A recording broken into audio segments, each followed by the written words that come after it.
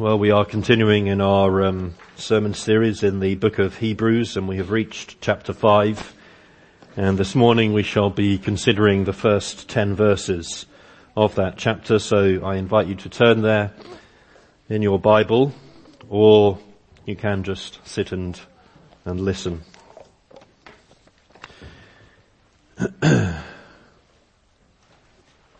This passage comes, of course, in the context of the writer's exposition of the high priesthood of the Lord Jesus Christ, a theme that he introduced towards the end of chapter 2 and to which he returned towards the end of chapter 4. And this theme, this doctrine really forms the bulk of this letter's main focus and exposition in the central part of this letter.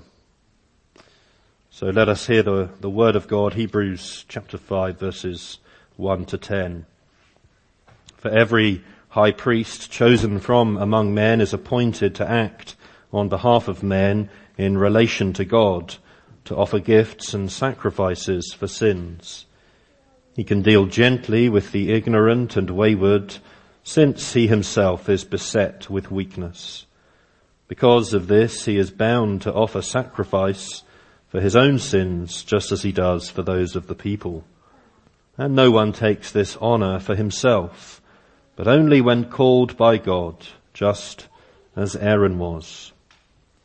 So also Christ did not exalt himself to be made a high priest, but was appointed by him who said to him, "You are my son. Today I have begotten you." As he says also in another place, "You are a priest forever, after the order of Melchizedek." In the days of his flesh, Jesus offered up prayers and supplications with loud cries and tears to him who was able to save him from death, and he was heard because of his reverence. Although he was a son, he learned obedience through what he suffered. And being made perfect, he became the source of eternal salvation to all who obey him, being designated by God a high priest after the order of Melchizedek. Well, the passage before us this morning begins, as you can see, with a description of the high priest from Old Testament times. And in the first 4 verses of this chapter, we learn several facts about the high priest. Here we learn about the work of the high priest. We're told in verses 1 and 3 that the work of the high priest was to present sacrifices to God for sins, including his own sins. And then we're told about the character of the high priest, at least the character that ideally marked the high priest, which was, in imitation of the true high priest, Jesus Christ, a sympathetic character. A character of compassion and kindness. Verse 2, he was someone who could deal gently with the ignorant and wayward, since he himself, we're told, is beset with weakness. And then we're also told about the high priest's qualification for his office in verse 4. No one, the writer says, takes this honor for himself, but only when called by God, just as Aaron was. So he was called to his office, appointed, ordained to the office of the high priest. So those are several facts about the high priest from Old Testament times. He offered sacrifices for sins, he dealt gently with those whom he represented, and he was appointed to this office. And then, having given this summary description of the Aaronic high priesthood, the high priesthood that had its origin in Aaron, the writer to the Hebrews goes on to compare and to contrast this Aaronic Old Testament high priesthood with the high priesthood of Jesus. That is what is happening here in these 10 verses. We have an exercise in comparison, an exercise in contrasting the high priesthood of Aaron and his descendants and the high priesthood of Jesus. And the writer to the Hebrews does this really in order to make the basic point that Jesus' high priesthood is superior to Aaron's. Jesus' high priesthood is superior to the priesthood of the Old Testament. That's the basic point that the writer is making in these verses. He is underlining the perfection of the high priesthood of Jesus Christ. And his aim in doing so, here's the application to the original readers and hearers of this sermon. His aim in highlighting the superiority, indeed the perfection of the high priesthood of Jesus Christ, is to get them to stick with Jesus, to continue with Jesus, to press on and persevere with Jesus as their high priest.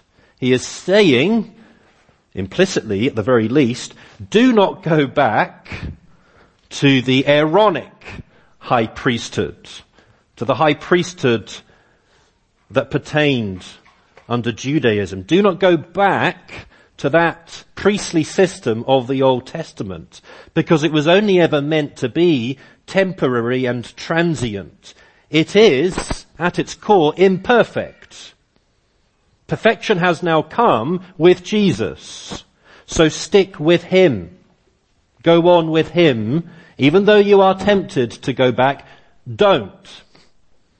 Because you will be going back to an imperfect high priesthood. So that's what he's doing in these verses. He's comparing and contrasting these two high priesthoods. And he is doing so in order to highlight the perfection of the one that has now come with Jesus Christ, in order to encourage those original hearers to press on in their faith in Jesus. And so this morning what I want to do is to focus really on verses 5 to 10. And here in these verses we see the preacher to the Hebrews delineating the perfection of Jesus' priesthood really in terms of three main areas, which we shall look at in turn. So in what ways do we see the perfection of the priesthood of Jesus? Well, we see it first of all in his appointment to this office of high priest. That is what is described in verses 5 and 6. He has just explained that the high priests in the Aaronic order were called by God to the role, the office of high priest, and he goes on to say in verse 5, so also Christ did not exalt himself to be made a high priest, but was appointed, ordained by him who said to him, you are my son, today I have begotten you. As he says also in another place, you are a priest forever after the order of Melchizedek. Just as the high priests of the old covenant did not take this particular honor upon themselves, so Jesus did not exalt himself to be made a high priest. He didn't arrogate this office to himself. He was appointed and ordained to this particular office. Now, whether these verses speak of Jesus' appointment occurring in eternity before the foundation of the world, or whether they speak of his appointment to this office at his ascension, there is some debate. I tend to favor the latter view. But either way, the writer's stress in these verses is basically upon the fact that Jesus did not make himself a high priest. He was called to this office. He was appointed to this office. And this speaks of the remarkable humility of our Lord, doesn't it? Of all men, Jesus was the man who deserved to be made high priest. He, alone among men, was morally qualified to be our high priest, because he is the one who was, as we're told back in chapter 4, verse 15, the one who was without sin. And yet, Jesus did not, as it were, push himself forward. Jesus did not grasp at this privileged status. No, he humbly submitted to the appointment of his Father. He, as it were, patiently waited to be called to the office of being our heavenly high priest. And just note the superiority of Jesus' priesthood compared to that of Aaron's, compared to that of the Levites. Here in these verses, we are told that Jesus' priesthood was bound up with his being God's Son. That's the significance of the quotation from Psalm 2, there in verse 5. You are my Son, today I have begotten you.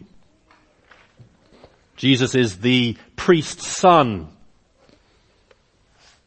of God in heaven. And his, moreover, is an eternal priesthood. We see that in the quotation of Psalm 110 in verse 6. You are a priest forever. Jesus is an eternal priesthood.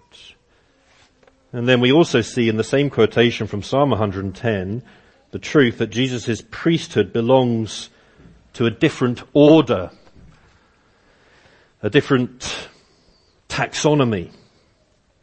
His priesthood belongs to the order of Melchizedek, about which much more will be said in chapter 7, so I'm not going to go into it in any detail this morning.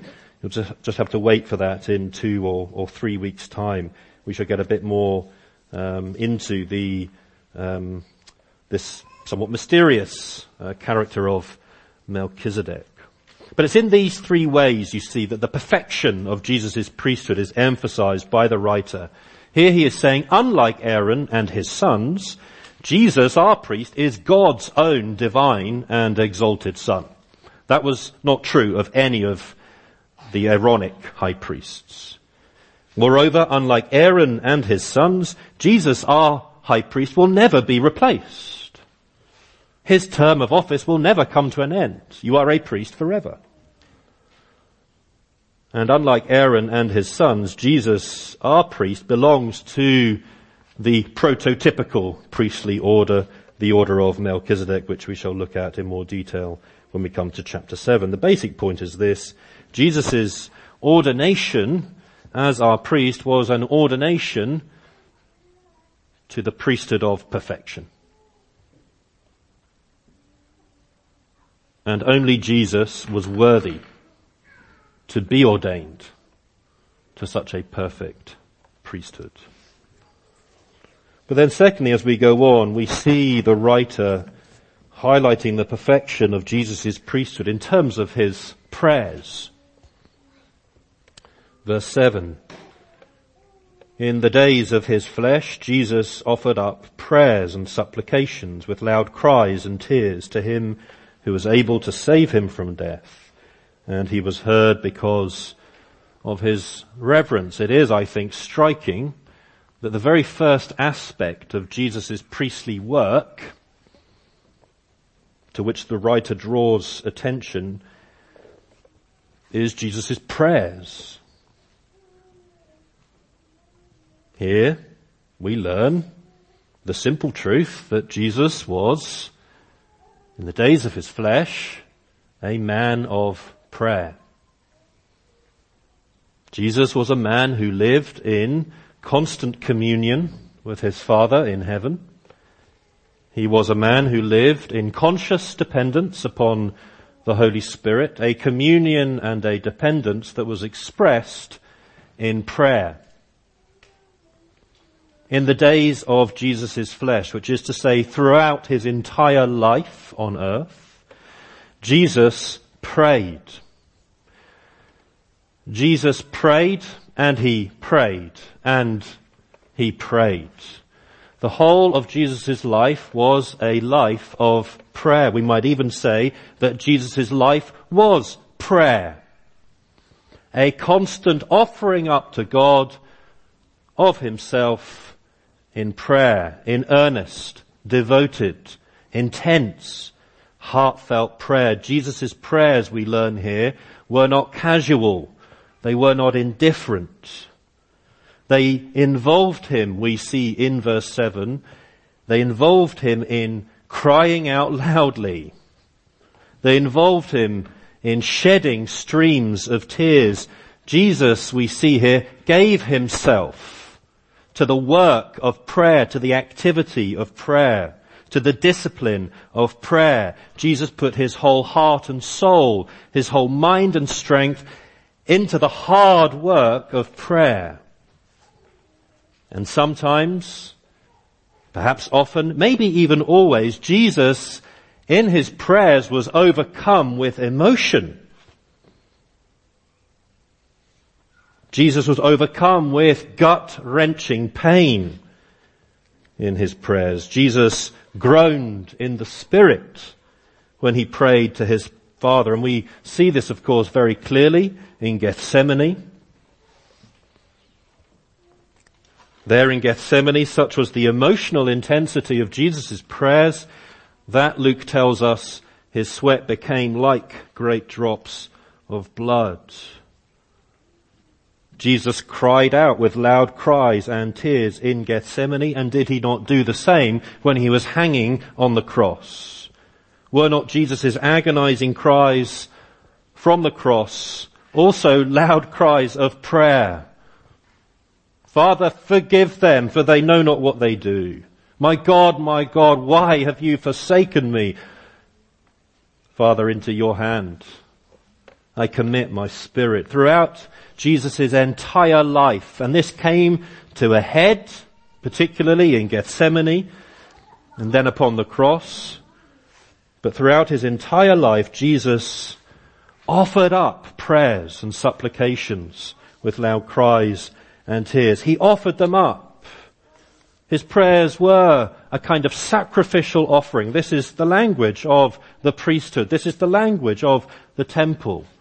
Offering up of prayers. Offering them up to his Father, to the one who was able to save him from death. And we are told Jesus was heard by his Father, which implies that his Father answered him according to the desires that Jesus expressed in his prayers. Jesus was heard. Why? Because of his reverence, because of his godly fear, because, in other words, he offered up all of his prayers as the one who was without sin, as the one whose prayers, therefore, were sinless prayers, who were pure and perfect and untainted and unblemished in every respect. They were sinless, pure, perfect prayers.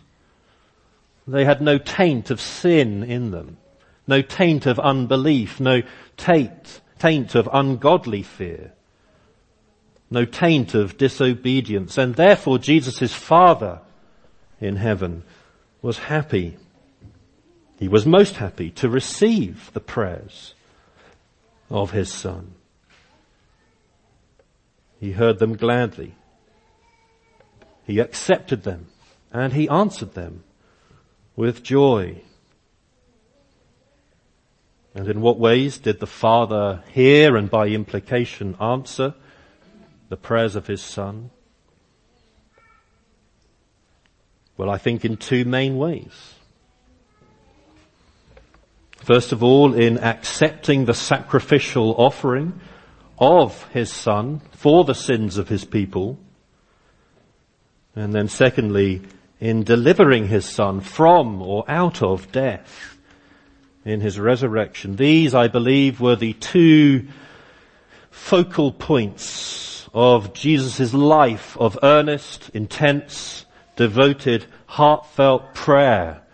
You could sum up the prayers of Jesus like this: Father, receive me as my people's sin offering. Receive me as their substitute. Receive me in their place. Accept my offering as sufficient to take away all of their sins. And then, Father, having offered myself up as my people's substitute and sacrifice, I pray, raise me up from death. Raise me up. Deliver me, that I might live with you in heaven forever as the God-man. And these two core prayers of Jesus were, we're told, heard. Answered in the affirmative by the Father. Yes, my Son. It was as though the Father said, yes, my Son, I do receive you as my people's sin-bearing sacrifice. And yes, my Son, I will raise you up from death in the grave. Jesus' prayers as our high priest were heard on earth.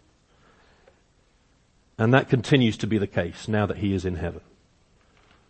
Jesus' prayers as our heavenly high priest, now exalted to the right hand of the Father, continue to be heard now that he is in that most exalted position. Brothers and sisters, Jesus Christ has not stopped praying for you since the days of his flesh here on earth.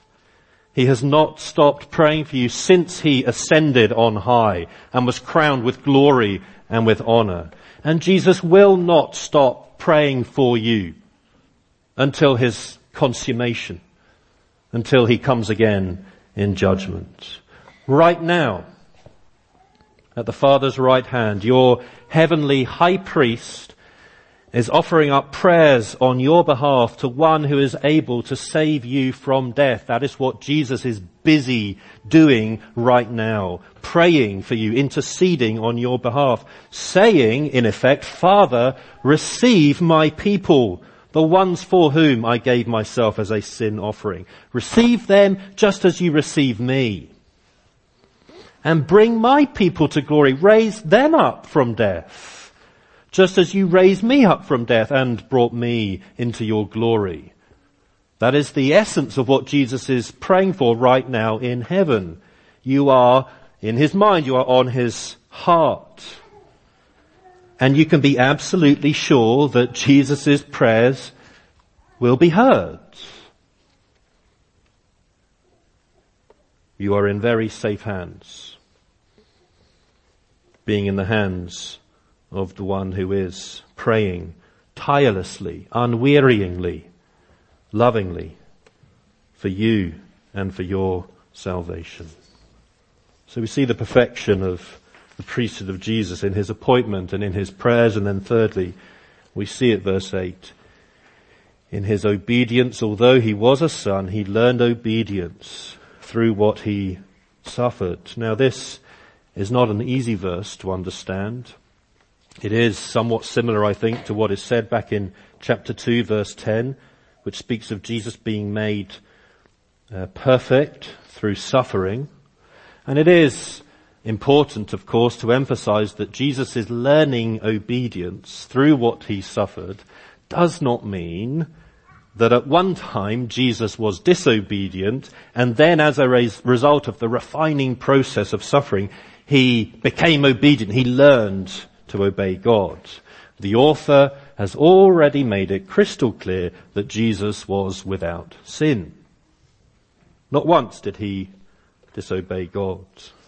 Now what this verse means is that as Jesus, in the fullness of his humanity, as he suffered, so he entered into new depths and new dimensions of obedience.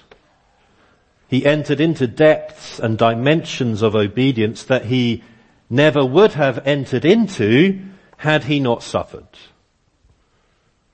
Jesus learned as a real man what wholehearted obedience to his Father in heaven entailed, what it involved as he grew older. as he experienced successive and no doubt increasingly sharper temptations throughout his life. And so as a child, Jesus learned what it was like to obey God as a child. As a 12-year-old boy, Jesus learned what it was like to obey God as a 12-year-old boy. As a young man, Jesus learned what it was like to obey God as a young man, and then as a full-grown, mature adult, Jesus learned what it was like to obey God as a mature, full-grown adult.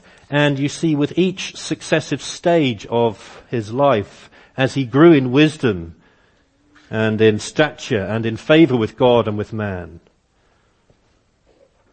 as Jesus' first-hand experience of suffering grew sharper and stronger along the way, so too did his obedience grow stronger and firmer. With each new phase of his life of suffering, Jesus learned from his own experience as a man a new phase of wholehearted obedience. Right up to the point where his suffering reached its greatest and its highest and its sorest intensity. Right up to the point where his suffering reached its zenith, which was, of course, his suffering of death on the cross. When all the angry powers of hell assaulted his soul in every part. When the full force of God's burning wrath was unleashed against him. When, in other words, the temptation not to obey and not to endure, when the temptation to come down from the cursed cross would have been at its greatest and at its most intense, even then Jesus obeyed. Even then Jesus endured right to the very end. We might fairly say that Jesus' lifelong process of learning obedience reached its goal. It reached its glorious culmination when he obeyed to the point of death, even death on a cross. And please do remember why Jesus went through this whole process of learning obedience through the things that he suffered. Please remember why, although he was the transcendent Son of God, Jesus yet humbled himself and became obedient to the point of death on a cross. Please remember that he did all of this for you.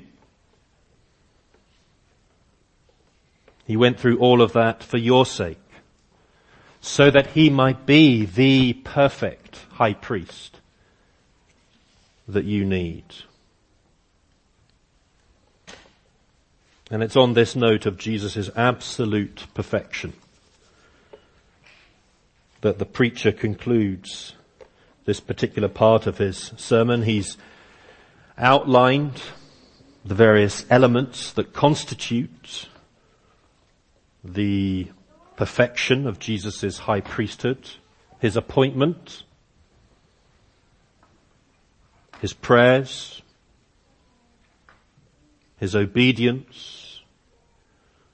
And then he closes this section with a most resounding conclusion. And being made perfect, he became the source of eternal salvation to all who obey him, being designated by God a high priest after the order of Melchizedek.